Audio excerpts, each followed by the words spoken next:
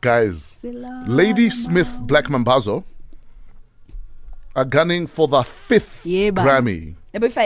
Fifth. Wow. 4 already. Yes. Wow. Yes. They have 2 2018 nominations. Wow. The first nomination is for the Best World Music Album category for the album Shaka Zulu Revisited 30th Anniversary Celebration. They were also nominated in the Best Children Album for Songs of Peace and Love for kids and parents around the world.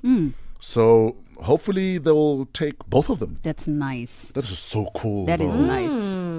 That's amazing. The fact that they're still doing work, we may not be really generally aware, but they're still doing work. But I know. We wait for someone else to pat you on the back, and then we go, "You're one of us." I didn't even know about that children's album. Yeah, I didn't know either.